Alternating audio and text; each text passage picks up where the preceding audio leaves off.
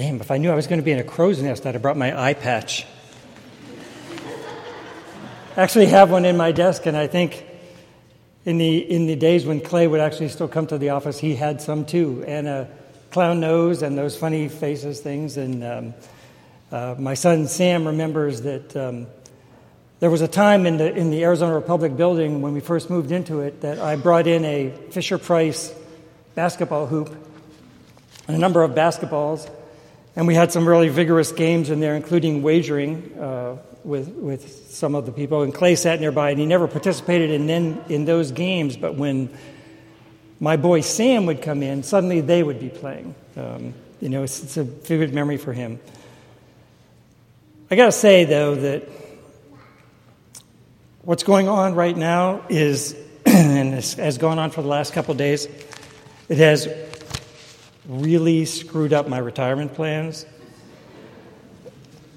And we had this discussion with Clay, and Richard Rellis, who was there a couple times when we were at his house, bringing over some food. I told Clay that should you ever get really sick and die, you're getting nothing. We're not telling anybody. We're not doing anything.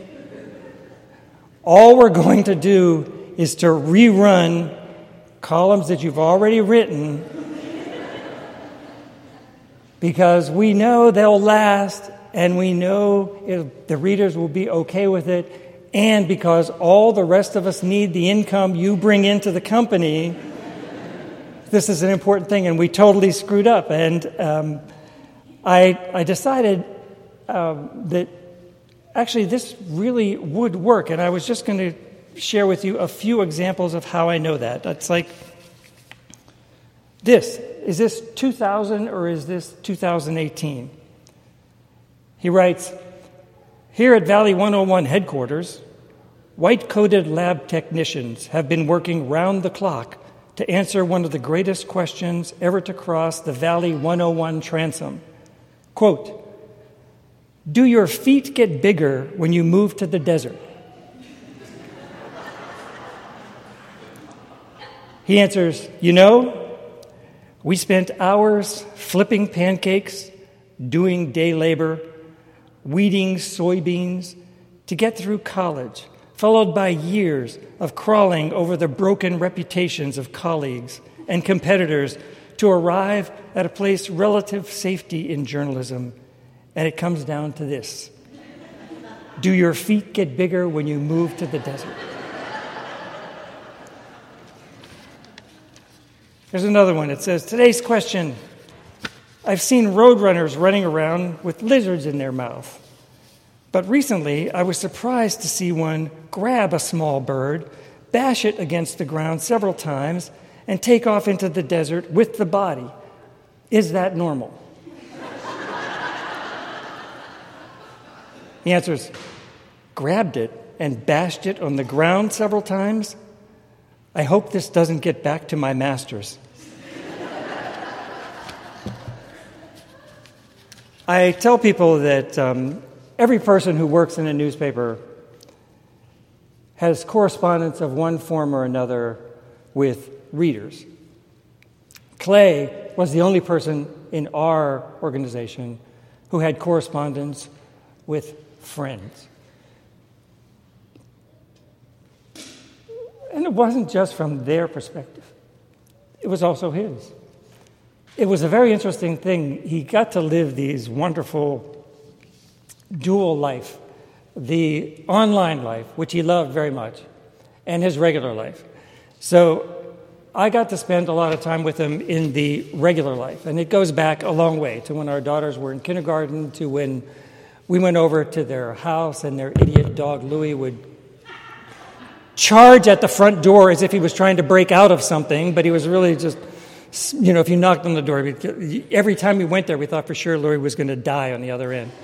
To the fact that there were the vacation trip and just so you know, Maddie, that Ocean 11 thievery of the Susie Q's that the boys had hidden from the girls that you pulled off, and not only pulled off, this is the evil that Clay teaches his daughters. Not only did they steal the Suzy Q that we, the boys, had bought and kept for ourselves, not only did they steal the Suzy Qs, but they went and stole the video camera and filmed themselves eating the Suzy Qs.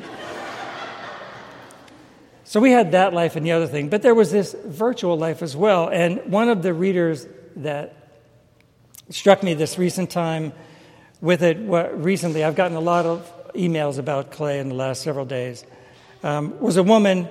Her name is Helen Campbell, and she wrote that she's been married to this brilliant man for 47 years, and she asks him questions all the time, and she says, recently, his reply has been, "Ask Clay." And she said, "I waited too long, and I'll be darned if I'm going to ask anyone else. And I'm certainly not going to Google it. I realize the answer isn't important. I wanted to hear Clay." I think ultimately that's probably the best compliment you could give him. And recognizing that he would hate all this in his own way, I thought I would share one thing that I know he would really, really enjoy. After the column that I wrote for earlier this week, I got a whole bunch of emails. And the one that I would have shared with him and that he would have found quite entertaining, and there's actually several of these like this, a woman named Pat Kane wrote to me, and she said, "Mr. Montini, finally, a column from you that I can stomach."